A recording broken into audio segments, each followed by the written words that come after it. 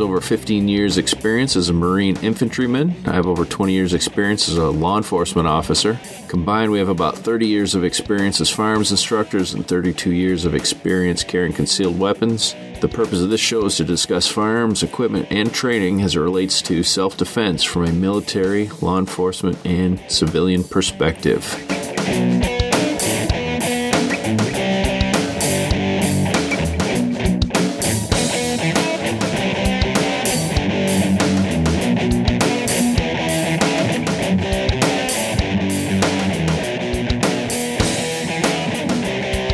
Episode number 90 of Gunfighter Cast. I'm Daniel Shaw.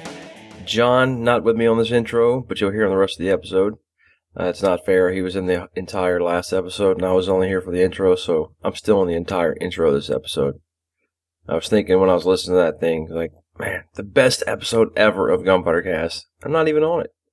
But anyway, I'm not going to run my mouth very long here. I'm going to let you get right to it. I just want to ask you guys if you will go support those who support Gunfighter Cast by going and checking out Aries Gear at ariesgear.com. I'll have links to all these in the show notes for you to go just click and go buy stuff. John and I both swear by their belts. They've been great supporters of Gunfighter Cast and also G-Code. We're both using G-Code holsters and completely swear by them. I've been using them for a while. John just recently got completely sold on them. And Dark Angel Medical, go get some training or buy your next blowout kit, your next medical kit through Dark Angel. Check out that Dark or the Pocket Dark while you're over there. If you really, really want to support Gunfighter Cast, then you'll go sign up for a class from Paratus Academy, my company. I got a couple things going on there with that. Warrior Summit, August 30th through September 2nd. My classes are actually doing a carbine course on the 31st, and I'm also doing another one on the 1st. These are just both the same course, just 2 days. There's also, if you're only going to make it to one training event this entire year, that Warrior Summit is the one you want to get to. Working on everything from 0 to 1,000 yards, and anything in between. Unarmed knife, handgun, rifle, all the way to long gun out to 1,000. So go check that out. Links to that up there as well. And that Warrior Summit will be in Garrettsville, Ohio. I'm also doing a Handgun Vitals 1 and 2 in Taylorsville, Georgia, September 13th and 14th. If you're near there, Taylorsville is about 30 minutes from Atlanta, from my understanding. Go check that one out. And I also have a Handgun Vitals 1 and 2 in Greensboro that I'm scheduled in North Carolina for September 21st and 22nd. So hope to see you guys at one of those, and I'll be making an announcement again here really soon about something that Paul Carlson and I are doing together down here in North Carolina, right here in my hometown. It's going to be a good time. So keep your ears peeled. All right, well, that's all I got. And hope to see you guys at class soon. And enjoy this podcast as much as I am. I haven't heard it yet, so you guys have been suffering. Or I've been suffering right along next to you guys who have got all that information that came out of the first one and still waiting on this second one. So here it is. Thanks. All right, more questions. I actually had on the list bull barrels, but you've already covered that. So here's one that I sometimes see people argue about: full-length guide rods. Well, there's a couple of full-length guide rods out there. When we talk about full-length guide rods, if you've got a bull barrel, you're probably going to have a reverse plug and a full-length guide rod or something very close to it. But when we're talking with bushing-barreled guns, I'm not sure where it came from. I think the full-length guide rod was supposed to make the gun more reliable or stop spring kink or something like that. And I kind of experimented with it for a dozen years. I was running a 5-inch gun side by side with another 5-inch gun, both prepped very similarly. One had a full-length guide rod, one had a GI guide rod. I couldn't tell the difference. I was running them the same way. I was using them the same way. Whatever I did with one, I would do with another. And I really didn't notice any difference. There wasn't an accuracy difference or anything else. What I did notice was that it was more difficult to take the full-length guide rod gun apart. But that was it. And even then, okay, that took an extra couple of seconds. Because we're talking about a 2-length guide rod, or 2-piece guide rod, for example, on that one, where you take an Allen wrench and unscrew it, and part of it comes out, and then you take it apart like a regular 1911. Okay. But I'm not sure if they really added anything to it. I haven't seen anything that says, they do. People who love them are passionate about them. And they'll tell you everything that that I just said is wrong and that they do all these great things. And that may be so for their guns. Yeah.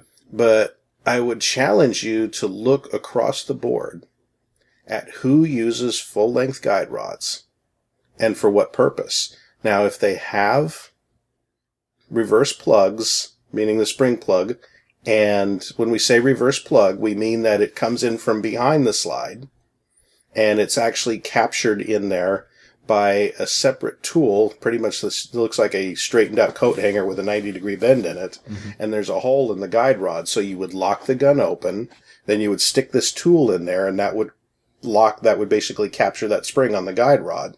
And then you could take the gun apart because you eased it forward. Now it's trapped by that little rod. And I'm not explaining it all that perfectly, but it's just an extra step. Yeah, I think you're explaining it good. I think I have a puzzled look because it seems like more of a pain in the ass. Now, if I want to take this apart, I've got to have the special 90-degree coat hanger tool to get it apart, or I've got to find something to... That's just my point. Yeah. But if you own a Kimber Pro or a Kimber Ultra, meaning the 4 or 3-inch guns, that's what you need to take that gun apart. And that's just what they did. That's the way they designed it. And again, if you have a bull barrel, which remember the Pro and the Ultras are bull barrels, they're going to have that. Whereas if you have a bushing barrel gun, you don't need to have that or that full length guide rod or that reverse plug in captured guide rod or captured spring. It's just, it adds a layer of complexity that isn't necessary, I believe. But the other, you hear people say, and it's important to address this, you can't have a full-length guide rod because in a tactical situation, when you're spider rappelling down from the helicopter and your 1911 fails, it makes it impossible to take it apart, fix it, and put it back together and continue the fight. And I'm throwing in the spider rappelling from the helicopter part, but the reason that I make light of that is because I want to find the guy who, in the middle of the gunfight, decided that my 1911 failed, and I need to take it apart right now. Yeah. He's probably out there. All right? Yeah. We may find him. Just haven't met him yet. I just haven't met him yet. Yeah. I haven't met anybody who's taken their gun apart, their average run-of-the-mill carry gun apart in the middle of a gunfight, fixed it, put it back together, and kept fighting. I think Jet Li did it in one of the Lethal Weapon movies. Sure. But that's a different thing. I digress. No, but it's just so when you look at full length guide rod, maybe it's the voodoo. Some people say it's great. I think again, the further you get away from the original design, the more likely you are to have problems. And I got a question. Actually, one of the listeners on the Facebook page had asked about specifically guide rods that require an Allen wrench to disassemble. And I think your answer was basically it's just another step to... it's another step, and you have to have that tool with you. Yeah. Remember, you can take apart a 1911, a real one, or built to original specs, take it apart with nothing but the gun, and put it back together with nothing but the gun. And, we tried this experiment about 2 weeks ago with JB. JB is the facilities manager at the SIG Academy, and we sat down and we did it. And it's one of the reasons, everybody's looking at the new M45, the Marine Corps gun, and it's got these really big, obnoxious flathead screws on it, for grip screws. Well, if you look at the sear spring, the 3-legged sear spring, the base of it that locks into the receiver, the frame on it, is actually the screwdriver used to take those off. And it's wide enough where it can actually undo those screws. Now, if you have the right kind of 1911 grips, you don't have to take the grip panels off in order to take the gun apart and put it back together. But you can if you needed to. Yeah. All right. And it's, again, the gun itself can be taken apart and put back together with itself, just with its own parts. You have to know how to do it, but it is possible to do it. Now, you kind of reminded me of something. The plug that is on the end of the guide rod contains the recoil spring, plug. The spring guide, or the spring recoil spring plug, yeah. If I lost that, can I use a .45 caliber piece of brass? Is that the way that's designed to be? I've heard that before too, but I've never actually tried it. Yeah. I've heard that. I'm not sure if it's an urban legend or not. Okay. This could be a good one to try. It could be a good one to watch somebody else try. Yeah, I'm not sure that I'm going to be a big fan of that one, but I'm back to, Why are you taking your gun apart to lose stuff? I mean, yes, I understand that stuff gets lost, and oh my God, you've never been in the field. Like you said, when I'm dropping down out of the helicopter and I'm taking it apart to repair it, and I happen to drop that piece. Yeah, because from the prop wash, it is, or rotor wash, but yeah. So that could happen. I think this came in from one of the listeners as far as types of sights. What kind of sights do you prefer in your 1911s? Well, this is a shameless plug, but it's actually true. I prefer 10-8 performance sights on the rear. It's a ledge-style sight that I can buy in different notch widths, 140 or 156. And it fits the gun very well, and it allows me to operate that gun with one hand off of the sight, and it's made from real steel. It is not a MIM part. It's not a weak part. Yeah. I've broken lesser sights. I love, people love the shape of the Novak, and you got a lot of sights that sweep and everything else. But the fact of the matter is that none of those sights allow you to actually operate that gun one-handed as effectively as you can with a good ledge-style sight. And the 10-8 performance sights are the ones that really do the job. Now, on the front, I've got guns down in the safe, everything from red fiber op, green fiber op, brass bead, and tritium, the tritium-filled night sights. That's a personal preference thing. Yeah. But I can tell you with my old eyes, I'm really getting fond of the red fiber op. I went to bed at 39 just fine, woke up at 40 blind as a bat, been getting worse ever since. The 10-8s, I don't believe they make those for the classic line SIGs, do they? They do not, no. Yeah. And Why is that? Well, the 10-8 sights are flat. Yep. And the SIG slide, the classic line slide, is round on the top. Yeah. And Heine makes them. And Heine is very similar to the 10-8. But I'm not really all that impressed with the way Heine's fit because they're a flat sight sitting on a round surface. So, it's a lot like, you draw a teeter-totter, right? You draw a circle with a flat board sitting across the top of it. Well, that's kind of what the sight looks like. Yeah. And it draws my eye away from looking through the rear notch. And I know it shouldn't, and I'm not that good of a shooter if it does, but it does. Yep. So, it is what it is. Yeah, exactly. But, they do, the 10-8 sights, as far as for example, with the M&Ps, and I'm looking at an M&P right now. For those with of us playing along at home. So with the M&P, they work really well. They give you that very strong, solid sight that you can operate one-handed. That I've abused and beat up, and I've dropped them, and I've done all kinds of nasty things to them. And I don't use or recommend anything that I haven't thoroughly tried to destroy at some point in time or another. So for me, that's the way they work.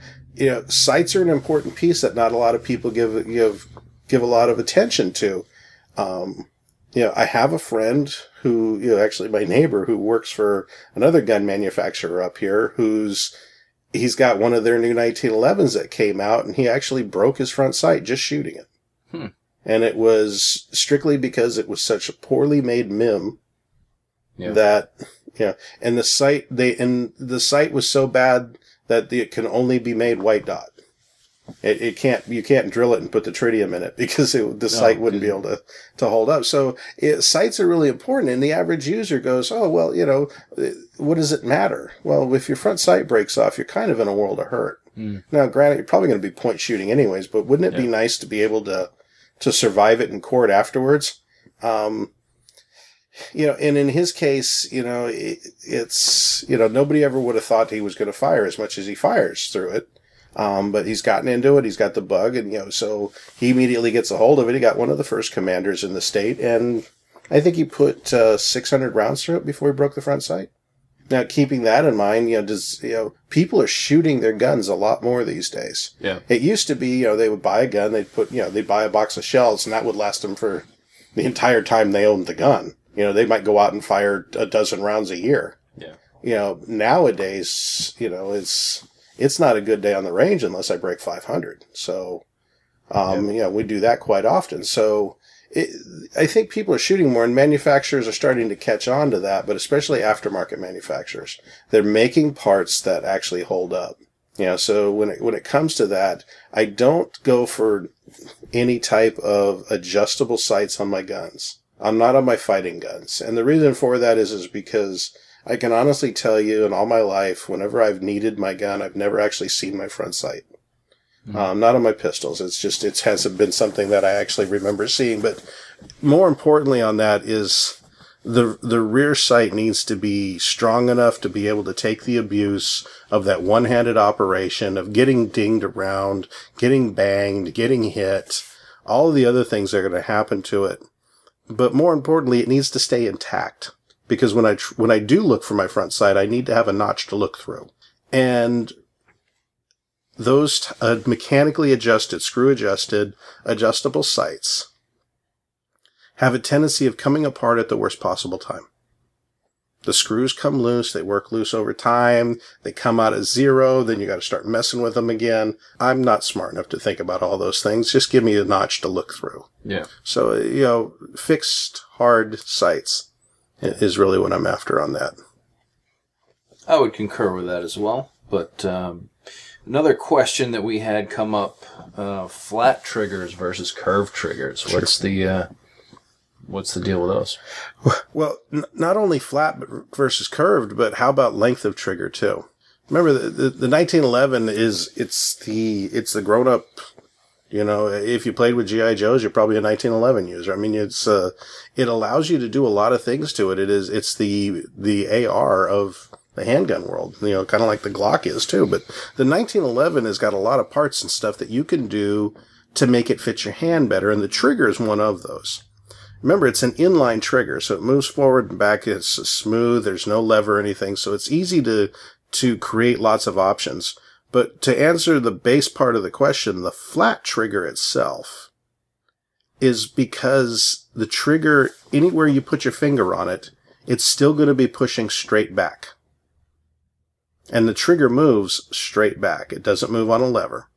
So, like on levered triggers, you want to get your finger as low as possible, because the further you are away, the more leverage you have, right? Mm-hmm. So the less that trigger pull feels. In this case here, you have a flat trigger.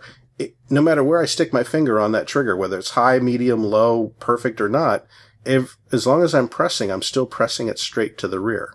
Whereas with the curved triggers, if I get up high, I'm not only pressing to the rear, but I'm also kind of pushing upwards. Or if I get to the bottom, I'm pushing downwards, and that can create some binding. And you don't want to fit your trigger so loosely that you don't have that binding, because then it's going to rattle around and probably not going to work correctly anyway. So flat triggers are for that, but more importantly, it's the short trigger versus medium versus long, and then there's a lot of other things in there. But for the most part, that is, if you're pushing flat straight back, you're good to go. Now, people who are like me, who have little tiny short fat fingers, we have to run short triggers. It's just the way it works. And we tend to, we get used to it. And I've trained myself to get my finger on the trigger the same way every time. Do I achieve that every time? No. Yeah. But I'm still hitting. I'm still hitting inside of that 8-inch circle on the target. I'm not too worried about that. But it does take some training, to get used to it. And I think the flat trigger takes some of that out of it. Yeah. Recommended modifications for 1911. Things that you should definitely add, things that you should definitely stay away from. Well, the hard thing with that is there's a lot of things now, or a lot of the guns are coming with a lot of stuff already done to it. But if you're looking at a basic stock 1911, I would recommend a good reliability package. Lower and flare the ejection port. Buy good magazines. Make sure the magazines work. Get a good extractor in it that's tuned correctly. Put a decent set of sights on it. And then shoot it and beat it into submission. Make sure it knows that you're in charge. And run it and run it and run it. And whatever parts break, replace them. Now, kind of what you were saying before about extractors. Is it something I can call up, one of these gun guys and say, hey, I'd like to buy a tuned extractor? I mean... No, they need your gun. Yeah. And they have to tune it to the gun. So this is why it's so important that if you're going to be a 1911, operator type person, you really need to know how to tune. Know how to work on your... Fit and tune your gun. And unfortunately, and it's really sad that most manufacturers' armorers classes for their 1911s, they don't talk at all about that kind of stuff. And it really needs to be discussed, because as a 1911 end user, you're going to have two guns, one at the gunsmith and one that you're working on. In fact, a lot of guys will have three. They'll have their backup gun, they'll have the one they're carrying, and then the one at the gunsmith. Yeah. Or you can learn to do it yourself. Now, after you realize that you can buy an extractor for, $40, $30, whatever, that's going to be a good solid, like a bulletproof, good tool steel extractor. And then you end up having to pay another $100 to have it tuned. You pretty quickly learn how to tune your own extractor, and there's a lot of videos out there. And you kind of do it by trial and error. But I would tell you, don't do it trial and error on your carry gun. Yeah. Do a trial and error on another gun. 1911s are like tattoos and potato chips. You don't have just one. But try it out and learn how to operate it. And, it's important though that you can learn to do those types of things. If you're going to be that 1911, that end user, you can't treat it like you treat your Glock. You can't ignore it. You have to, it is a prom queen. It'll be a biker chick when you're in the fight, but you got to treat it like a prom queen to get it to the fight. So it's important that people understand that. How about ambidextrous safeties? The thumb safety, ambidextrous thumb safeties. Until about 3 months ago, I was adamantly against them. And the reason for that is because the design was so bad. The way they used them, or the way they designed them, was the cross axle of the thumb safety is what holds in the grip safety and gives the grip safety its axle from which it pivots. And the ambidextrous units, whether they were the captured behind the grip, or there was the new style the pin style where it was locking onto the fire or to the hammer pin, different styles out there, they all had the same problem. The axle from the left side and the axle from the right side interacted in the middle in a tab A, slot B kind of configuration, right in the middle of the grip safety. Now, the grip safety, believe it or not, gets a lot of torque against it, because that's what you're holding, the gun. You're literally, everything torques against that back into your hand. And as well as the actual operation, the up and down operation of that safety was only being done from the left side of the gun, from the strong side. And the slave side of the safety was just kind of along for the ride. And what happens is that tab A, slot B kind of connection would start to stretch out over time. And pretty soon the safety wasn't forking properly, or it wasn't tracking properly. And there was always all kinds of things. Nighthawk Custom hated, or didn't hate, I shouldn't say that, I don't want to put words in their mouth. They were so vehemently against ambidextrous safeties that for the longest time, and they may still have it on there, but on their website it says, we will not warranty any thumb safety that's an ambidextrous unit. We'll put it in the gun for you, no problem, but we won't warranty it. And that's how strongly they were against them. I was against them for the same reason, until Wilson Combat came out with a new style 1911 ambidextrous safety. And that safety actually has a full-length axle on both sides of the levers. So the strong side and the slave side both have full axles, but they are basically half-moon shaped. And they interlock on the connect against the safety's levers themselves, not in the middle any longer. So you end up with a very strong, really well-working safety, and an ambidextrous safety to boot. Now, is it necessary? It's not for me, because I've run single-sided for so long. As soon as I switch to my left hand, I already know how to take the safety on and off. Yeah. I do it naturally. It's something that I've developed over years. So even when I have ambi safeties, I found myself reaching over and doing doing it with still taking the safety off with my left hand, I should say. Yeah. So it's not so much that it's a bad thing anymore. It's more of my training issue. But if you have a user who wants an ambi safety, they've got to have it. Say they're left-handed or something, and They got to have it. And I would say that that's, Wilson has solved it with that safety. Now, they solved it to the tune of $150 per unit. So you better be really willing to commit to it. Yeah. I bought one. I tried it. I ran it. I liked it. But I took it back off. So what does that tell you?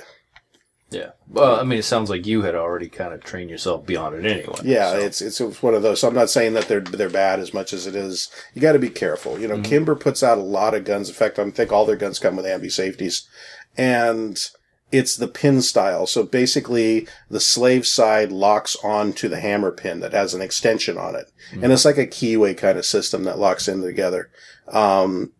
And it seems to work, but it still has that same limitation where if you flip the strong side, you're going to notice on the slave side that it's not tracking exactly the same way. And eventually you're going to run into a problem. Yeah. Another question that sometimes comes up, thoughts on variants other than the 45 ACP, the different calibers. Calibers? Yeah. Yeah. I've tried 40 cal and it didn't work. I hear stories that there's going to be a 357 SIG version coming out, and I hear that it's going to work when they get it out. So far to date, the most reliable has always been the 45 ACP. But that being said, I've got a Springfield Armory 9mm 5-inch gun and a Nighthawk Custom Talon 2, which is a 4 1/4 inch gun, both in 9mm that with Wilson combat mags run flawlessly. And that's the caveat, is if I try to use any other mags, they don't work. So are 1911s is that one of the inherent issues with them, is they're magazine sensitive? They are mag finicky, yes. They're, 1911s are mag finicky, ammo finicky, but, when you start to go to those other calibers, it's hard to find, the magazine is such an important component to the gun that you could be chasing all kinds of problems on the gun that are mag related. Mm-hmm. So you got to know you're starting out with something that's good. It's important to, when you look at these other calibers, to bypass that and just go straight for the mags that have worked. And we know that the Wilson Combat mags, especially in 9mm, work really well. Mm-hmm. Wilson's done a great job in development stuff, like him, hate him, indifferent to him, whatever. He's always done a lot of work in development. I think he makes, I think he makes the best mags on the market. Chip McCormick makes good mags, but if you lay them on the table next to each other, I'm going to swipe the Wilson Combat every time.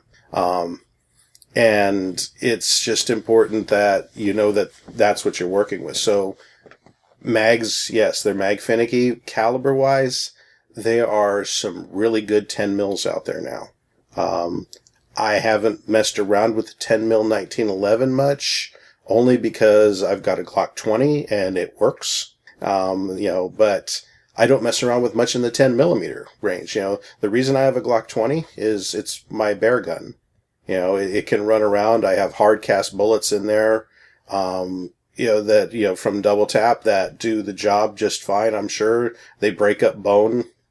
Yeah. And that's what I need for shooting bears, and it's full power 10mm. It's not 40 cal stuff in a 10mm case. Yeah. So having if I had to choose between the two, I'm not sure I would go with a 1911, only because I'm going to do 15 in one in my G20 versus, again, 8 or 9 in one. Yeah. In that 40/10 mil. But there's a lot of hog hunters who swear by their 10 mil 1911s, especially in the 6-inch versions and stuff. They're hunting with them just fine. We don't have the hog problem up here yet, so I'm not worried about it yet. Not quite yet. Yeah, that's interesting because I think somebody on the Facebook page actually brought that out, talking about the G20s.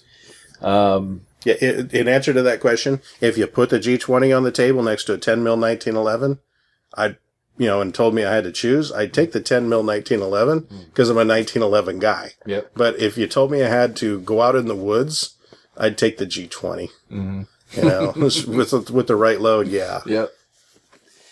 Daniel had a question, speaking of different versions, the STI 2011 in 9mm. What, any experience with those? Yeah, I built a couple of them. Talked to a lot of guys who built them. STI makes some good guns. The thing you have to remember about in the double stack guns is they're mag finicky. And you'll see the competition guys. And Dawson has made a career, Dawson Precision. He's made his career out of tuning STI mags for guys like Max Michel. And they have to be tuned just right. It's always a magazine issue. It's always some type of a feed issue. It's this, it's that. Nighthawk Custom is using STI 2011s, and they were building high cap guns off of that. And they're doing a really nice job with it, but it still ends up becoming very magazine specific, and very finicky. And then you have to keep them tuned. And, ask the competition guys, the high end guys, how much they value their mags. They're tuned, well cared for 1911 STI 1911 mags, or I should say 2011 mags.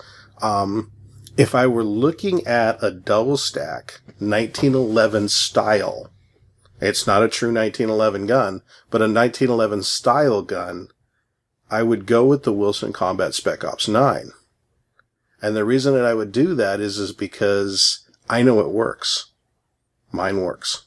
Run a lot of rounds through mine. They're proprietary magazines, but, it was pointed out to me a couple of years ago, what gun doesn't fire a proprietary magazine? Yeah. Yep.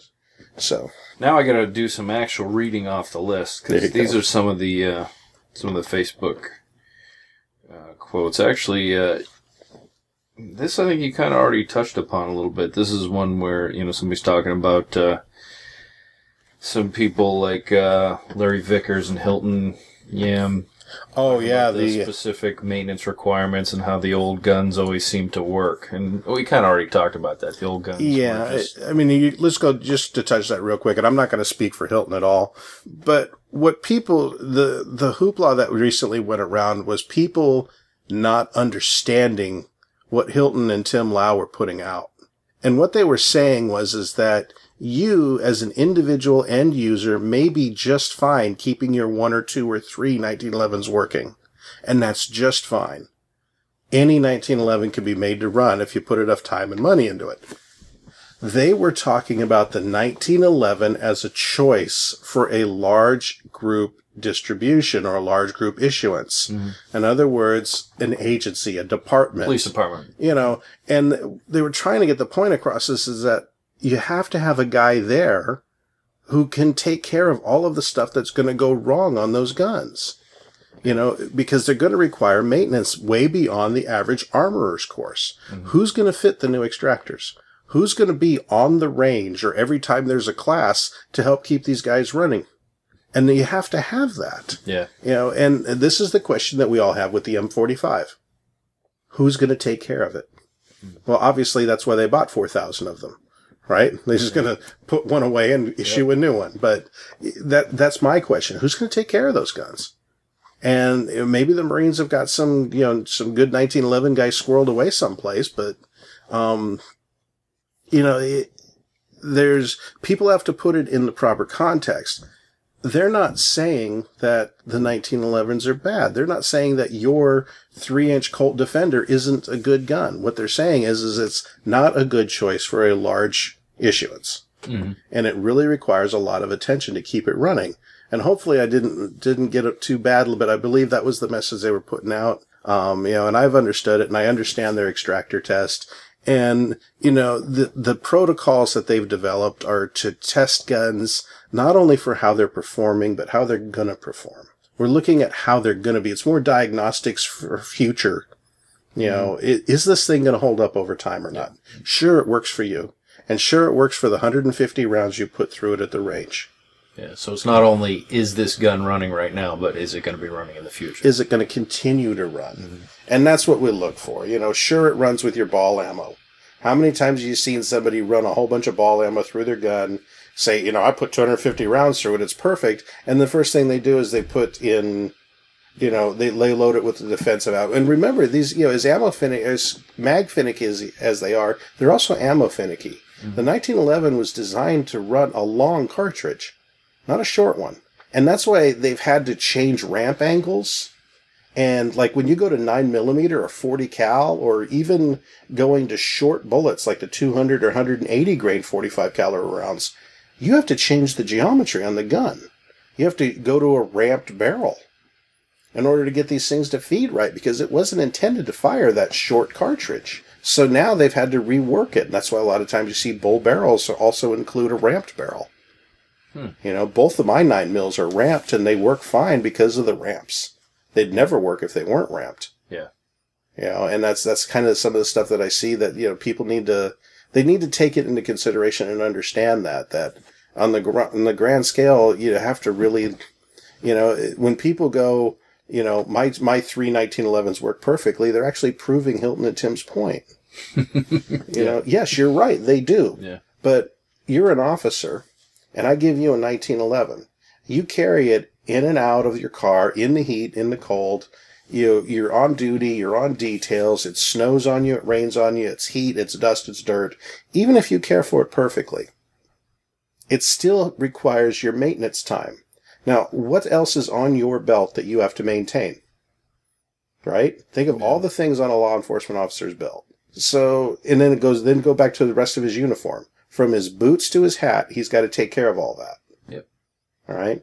So, all of these things are competing for maintenance time. Yeah.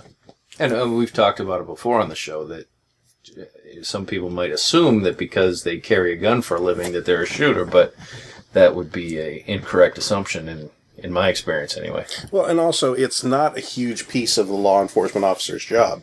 You know, all the ones that I've talked to, you know, they need more training operating their cars than they do shooting, because they're in their cars operating it more regularly than they are shooting somebody. Yep. So this was somebody called Combat Mindset. I don't think that's their real name, but what are the performance differences in an entry-level gun like a Springfield Mil-Spec versus a Wilson or Nighthawk? So I guess if you're going to spend that extra money, what are you paying for? Reliability. Yeah. You're paying for. Let's do it this way. You're paying for a machined frame where the machine wasn't running as fast as is humanly possible. It's not cast. You're dealing with, you know, hand chosen parts made, you know, that aren't MIM. You're dealing with hand fit parts, not assembled by somebody. You can remember most manufacturers, the people who put guns together, they're assemblers. They're not necessarily gun people. Yeah, so they're just putting this thing together. It's production. It's about numbers. Where these custom guns, when you're comparing a Wilson Combat to a Springfield GI, you know, just starting with that alone. But then let's, you know, start with the nose to the tail. Yeah, match grade barrel, match grade bushing versus common parts. Dovetailed sights versus staked front sight and just maybe a dovetail little notch on the rear, or as opposed to getting a true Novak or a ledge style Heine or 10-8 performance sight. You know, tool steel parts, high end springs, high end finish, a tuned extractor, a tuned ejector, a gun that's been test fired by somebody that we know works, a sear that's been mated with a hammer, that's been mated with a sear spring, that's been mated with a trigger.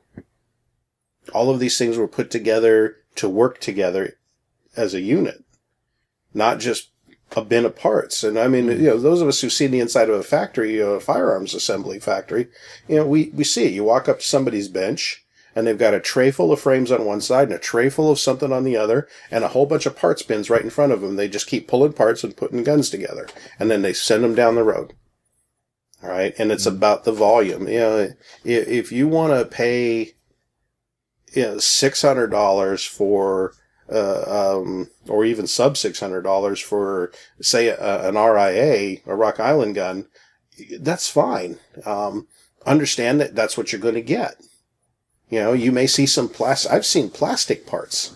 Wow. You know, plastic mainspring housings and triggers. Mm-hmm. You know, it's just all these different things. So the difference is, it's truly night and day, but it's the quality of the parts. But more importantly, I can buy a quality bunch of parts, spec it out and go to Brownells and buy it all and have it laying in front of me. But if I don't know how to fit those parts together, and I don't have the years of experience that, say, you get from a Wilson Combat kind of, you know, the cellular assembly that he does, you know, or the touch that Ed Brown puts into his guns. That type of thing with that artistry, or the sheer muscle power attitude from Les Baer. I mean, he's a big muscle car guy, right? He builds his guns to be beefy and strong and accurate and perfect. Precision machining is what you get out of Les Baer when it comes to that. And that's why they're so tight. If you don't have that art, you don't have that gun. And really, you can buy, that Springfield GI, but you're going to dump a couple of grand into it to get it to the point where you should have just bought, the higher end gun. And on that note, though, it's important to remember that it's not all Wilson Combat or Les Baer or Ed Brown or, it's not all $3,000 guns. And in fairness to some of them, are $2,000+ guns. Because there's some good guns out there. Springfield Loadeds, Springfield TRPs, the Dan Wesson Valor, the Dan Wesson Specialist, the Dan Wesson V-Bob, that are, and even the Fusion firearms. If you haven't looked at Fusion's 1911s, Bob Serva started Fusion Firearms. Bob Serva used to be in charge of Dan Wesson's 1911 program. If you look at those guns, these are people who know how to build them, and you can see the difference in them. And you can see not only the commitment to the art, but the respect that they show the piece. The respect to the history, the respect to the design, to how it functions, understanding that putting it together right is the world on whether or not that 1911 works. And I think on that note there was another question about somebody who had asked, is it better to buy a gun or to build from parts? And I would tell you that if you have the level of experience, it is better to build it from parts, to fit every part yourself. And if you don't have that level of experience, find somebody who does and pay them to do it. You will never be sorry. Yeah. All right. And maybe it's just paying Dan Wesson, or it's just paying Springfield for one of their high-end guns. And they make great high-end guns, but they're in the sub 2,000 range, which makes them affordable. And I know some people are going, sub 2,000, I can buy 4 Glocks for that. Yeah. And you're absolutely right, you can. Yeah. And there's nothing wrong with that. 1911s are awesome. All right, they are great guns, but the technology that we have developed just in the last 10 years, let alone over the last 100, tends to make people scratch their heads when they look at the 1911. So if you don't understand the whole mystique and all of that, you probably don't appreciate them as much. It's the, which is better to ride on? A 19 whatever late, early model Harley, say like a Panhead, and I don't know them that great, but or that's been completely restored, or like a BMW motorcycle. Well, what are you trying to do with it? Which statement are you trying to make? Yep. And that's where you got to decide. Do you spend $16,000 to $18,000 on the BMW motorcycle, or do you spend $40,000 to $60,000 on a completely restored Harley? Yeah. Well, there's a lot of people who are going to go the Harley, of course, and it's just because they're Harley people. 1911 people are kind of like that. Yeah. This is from our friend Bruce House, who we have in class regularly up at SIG. He had a multi-part question. What are the top 3 malfunctions that occur on like an off-the-shelf model? Well, that gets back to the quality of the off-the-shelf model. Yeah, so that can have various levels of. If you pay over $1,200 for your 1911, you better not have any malfunctions. Yeah. But typically, what happens are feedway binding issues. There's feedway issues. In other words, the feed ramp starts to hang up. The round starts hanging up on the feed ramp somewhere, and that's kind of normal. The other one is poorly tuned extractor issues.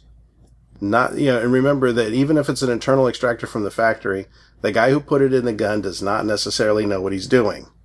So even if you gave me a brand new Kimber today, I'm sure I would go and set that gun off to the side until I had a chance to go through it. I'd definitely be tuning the extractor, taking a look at it and making sure that, that it was in spec. And that's just because it's just, when you produce 5,000 of something a month, or more. Yeah. It's really hard to keep track of something that has to be hand fit, as opposed to if you're producing 50 of them a month. Well, then that's a different story. Yeah. And then the number 3 one is usually mag-related issues, because what do manufacturers do? Probably include the cheapest magazine they can get their hands on. Yeah, the fewest number and the least expensive version that they can. And they'll say it works with the gun just fine. You're right, it did. It worked with the test guns just fine. But we are now 5,000 units past the test guns.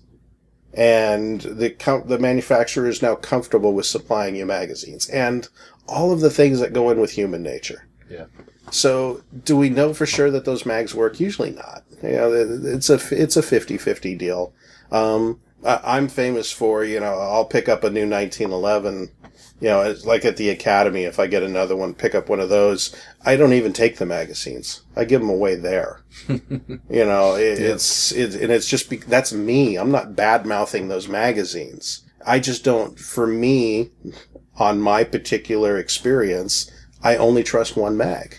That's not to say that you can't use them for other things, but, I just tend to give them to the guys who use them.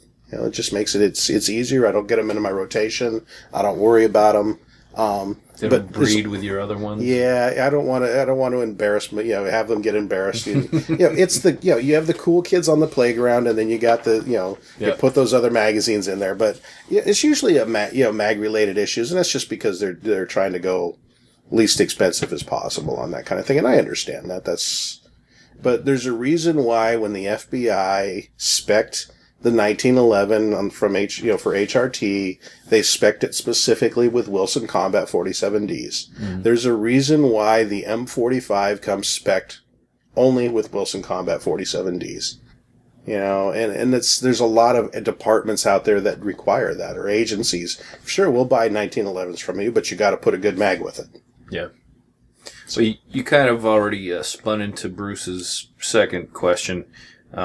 Basically, is there anything the end user can do to address some of those things? You already talked about the magazine, getting yourself better magazines. Anything else that the end user can address? Yeah, if you have extractor-wise, you should learn how to tune your extractor. Remember, here's the thing with extractors, and we keep talking about them so much, but they're such an important piece. They are as important, in my mind, as the magazine is. Make sure that you know how to tune the thing. And remember, you can only tune it once. You can't, if an extractor starts to fail, it's spring steel. Mm. You can't just give it more bend and expect it to keep going. It's going to want to go back to what it was. They do develop a certain set. And, that's why it's important to have those spares. And so you can tune that extractor, but when you tune it, just tune 2 or 3 of them at a time. There's an investment in the gun. So to get ahead of it, plan on, if I got a brand new 1911, plan on taking it apart. I do, every one. There's a whole series of things, list of stuff I can go down for you if you want to get into it about when I get a new 1911, the stuff that I do to it. And some people will go, wow, that's weird, but I can tell you why for each and every step. Yeah. But this is the preventative thing. Going down and, being ahead of the game. Why not just test and tune that extractor ahead of time? Get good magazines and use good magazines. Find the magazines that work and make sure you keep using them. Now, if you have feedway issues, aside from a little polishing, unless you are an experienced 1911 person who's done this before, don't start trying to mess with that feed angle. That feed ramp angle or the barrel or anything like that, the mouth of the barrel. Take it to somebody who knows what they're doing. YouTube and a Dremel tool? Dremel tools are awesome if you are working on your Glock and you want to grind off those humps on the front. They work great for that, and then you can re-stipple it. But, it's not... I get really nervous whenever I see a Dremel around a 1911. To me, that's kind of like the guy with the really high-end, super nice, say 7 Series Mercedes that's black, and he takes it to one of those car washes with the swirly, scratchy things. Mm-hmm. You know, the same image comes to mind every time. Yeah. So, are there drop-in parts that you would recommend or semi-drop-in parts to, to deal with those type of malfunctions? Well, yeah. With a new 1911, if it doesn't have a flat mainspring housing, I put one on. That's a personal preference thing. But also, I changed the mainspring. And I changed the mainspring to a lighter mainspring, basically to 18 pounds. I know 18 pounds works on the primers that I hit. And the reason for that is it gives me a lighter trigger pull. Mm-hmm. It's a little bit smoother because there's not as much tension. Mm-hmm. Assuming I'm going to leave the hammer and the firing mechanism and everything else alone, I change over to a short trigger because I have to. But when I'm changing over to a short trigger, I stone the wells, the rails inside the frame where the trigger bows ride. So I have a stone that's specifically designed for this, that I stone that out and smooth that out quite a bit. Because a lot of times there's hang up in there from excess finish or any types of things like that. And I'll stone that out, and then I'll fit the new trigger. I go to grips. I change over to grips. I prefer either VZ or like a 10-8 grip with a big cutout on the left grip panel that allows me to feed my thumb directly to the mag release. If it doesn't have an extended mag release on it, I put one in it. And that's a fitting process. Most of them are not drop-in. If it doesn't have a certain type of thumb safety, I immediately change over to that. Now, when I change that thumb safety, what I'm looking for is a wide paddle that rolls, that isn't straight, that it's got a bend to it that allows it to roll forward. And the reason I do that, and this is the answer to somebody's questions, is because I'm a safety rider. Meaning when I draw that pistol out, as soon as I get my firing grip in the holster, my thumb is on top of that safety. My thumb never comes off of the top of that safety, not even to put it back on. All right, my thumb is always on top of that safety. And I use the meat from the base of my thumb on my left palm to roll that safety back up when I put it back on. Mm-hmm. So when I come to a low ready, all I have to do with my grip is roll my left wrist forward a little bit, and it puts that safety back on. I never want to take my thumb off the top of that safety. Because as soon as I do, then I'll probably forget to put it back up there. And then if a bad guy comes back to life like they've been known to do, I'm busy trying to press on a safety that ain't there. It's not under your thumb. So it's always on top of there. So I change over to that safety because that's what I found works for me. Now, grips, it's a couple of things. I won't put grips on the gun that cover the mainspring housing. And I always change over to flathead screws. I don't understand why they're using the Phillips head screws, but I always change over to flathead screws. That's so you can have the Phillips head screw thing with your little coat hanger tool and all the other special gadgets. Yeah, exactly. Take your so I do all of that. So, those are the basics, the very basics. Now, I might change recoil springs, and I'm certainly going to change the sights. If it doesn't have that 10-8 ledge on the rear of it, that's what's going on. Now, I've done this. I've gotten brand new Wilson combat guns that I've done this to, and it's just the way I am. It's what I do. And this is that, remember I was talking about, we're weird. 1911 guys tend to be very idiosyncratic. And everybody likes to be a certain way. So when we look at that, I won't use grips that don't support the plunger tube. So I don't use any slimline grips. Slimline grips are great for getting somebody who's got hands that, you have to have pretty small hands to not be able to fit a 1911 anyways. But, they help people get around the front on the gun a little bit more. And the slimline grips allow you to get that reach, but what they don't do is support the plunger tube. And what does that mean? The plunger tube is the tube that has the spring in it that gives the tension not only to the thumb safety, but to the other end of it has a detent that gives the tension to the slide catch lever. And if that doesn't have proper tension, the slide catch lever can bounce around and either not lock open or lock open on when there's still rounds in the gun. And that's a problem. It can also, if the plunger tube comes loose, that plunger tube can pop out and it can actually lock the safety either up or down. More likely it's going to lock it in the up position. And now you can't get the gun to work. So, will I check the staking on my plunger tube? Yeah, absolutely. I'll check the staking on my plunger tube. And nothing else. I'll drop a couple of drops of the green Loctite, the wicking grade Loctite, on those and let it work its way down in there to try to kind of help glue it in place. Plunger tubes are a weak spot. So these are all little things that as I get a brand new gun, I'm checking all these out. I'm taking a look at it. And does this make sense? Is it right? Is it not? And, some people go, you don't need to do all of that. But I have had brand new guns, from reputable manufacturers. Some manufacturers, one that produces, 35 to 50,000 guns a month, 1911s, where I've had plunger tubes come loose in less than 500 rounds. So all of these things are, you got to take a look at it and know. And that's why, when somebody says, I put 150 rounds through my gun, it works just fine. I always say, really, a whole 150? It really go out and run the gun. Yeah. Find out for sure it's your life. Work it. Well, I think that's a pretty good place to wrap up. What I'd like to do is kind of give you a chance to plug what you have going on. I know besides the classes I see you teaching, you still blogging as well? Yeah, I haven't recently because I haven't had any time and I've kind of been remiss on it, but still writing for modernserviceweapons.com. And even if, ignore what I write there because I'm not that good, but there's a lot of really good info out there. Tim Lau and Hilton Yem are the guys when it comes to 1911s. They know their stuff. I'd rank them up there with Vickers and Wilson and the rest of those guys. They really do know the guns and they understand them from a lot of different aspects. From the competition side, from the law enforcement side, from the civilian carry side. Good information there beyond 1911s, because we talk about everything there. It's modern service weapons. Other than that, there's the normal stuff. We do have an advanced tactical shotgun class that we added at SIG, which is kind of interesting.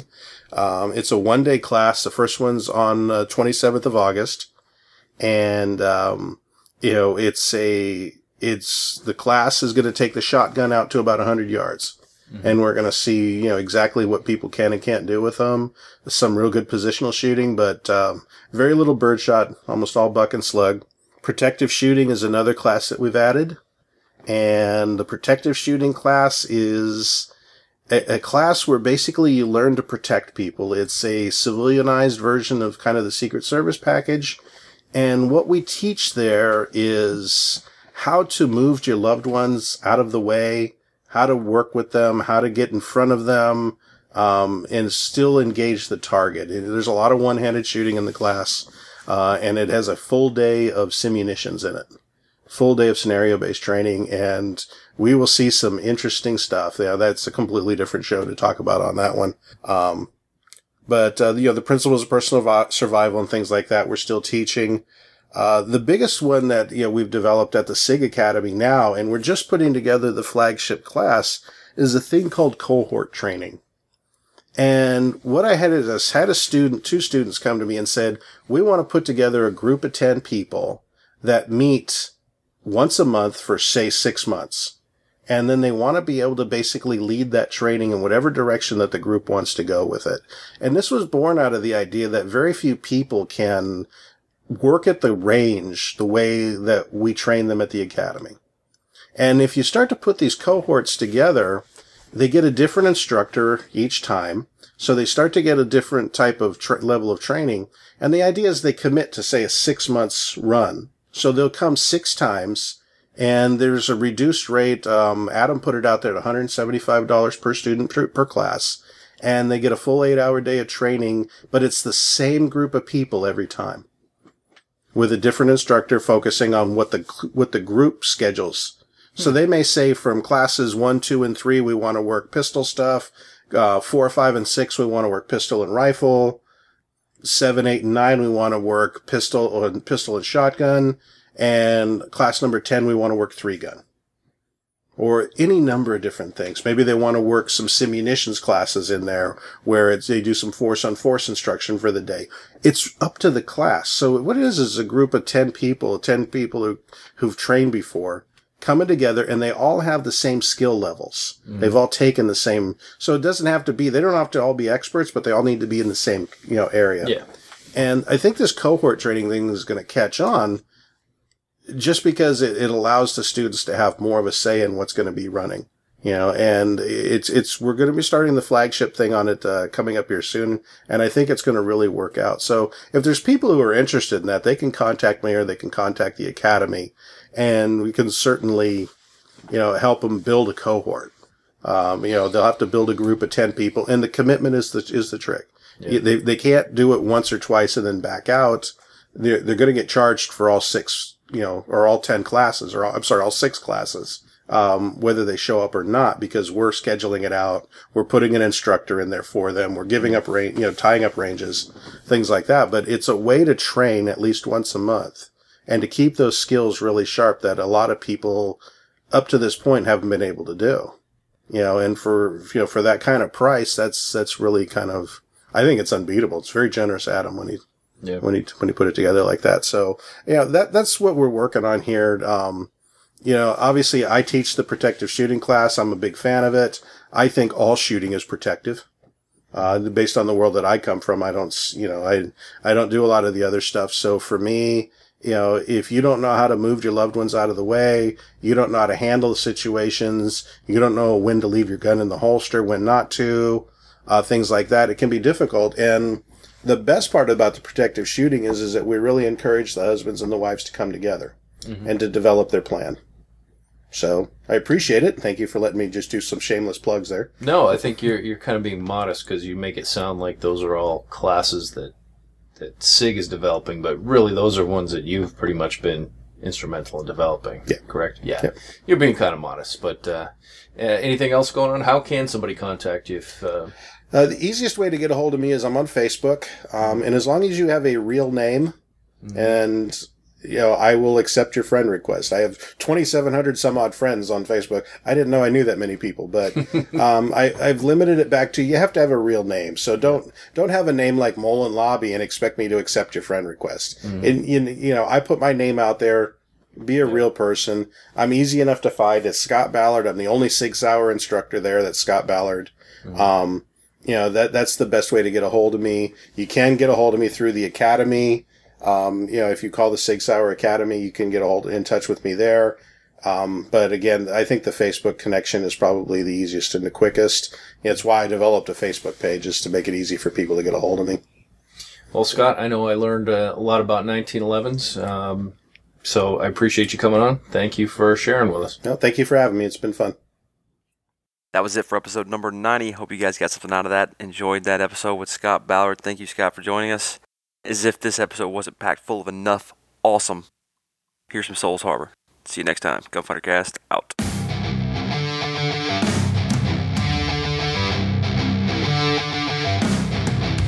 As the crowded around you, it's all you can take.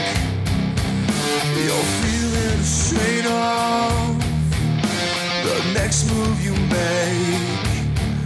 But you're so overwhelmed, you're feeling the pain. With one look around you, you're feeling the shame again. Stand up and raise your fist. The time has come to resist. They're trying to push you, you're starting to break. No running away from the ones that you blame. But you can't overcome this. You try to refrain. The next look around you, you're feeling no shame.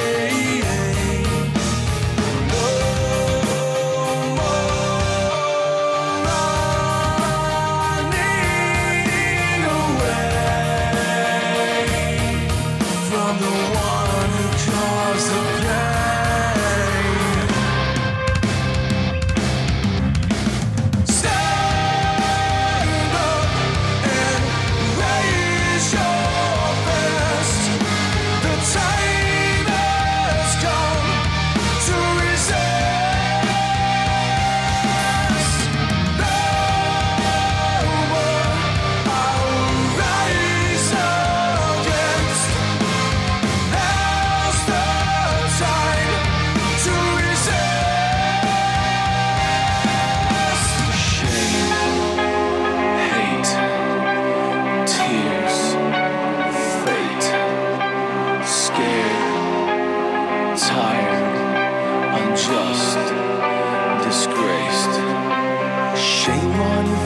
face, hate that you make, tears late at night, fate that you fight, scared to stand up, tired out enough, unjust is the deal, disgrace how you feel. The shame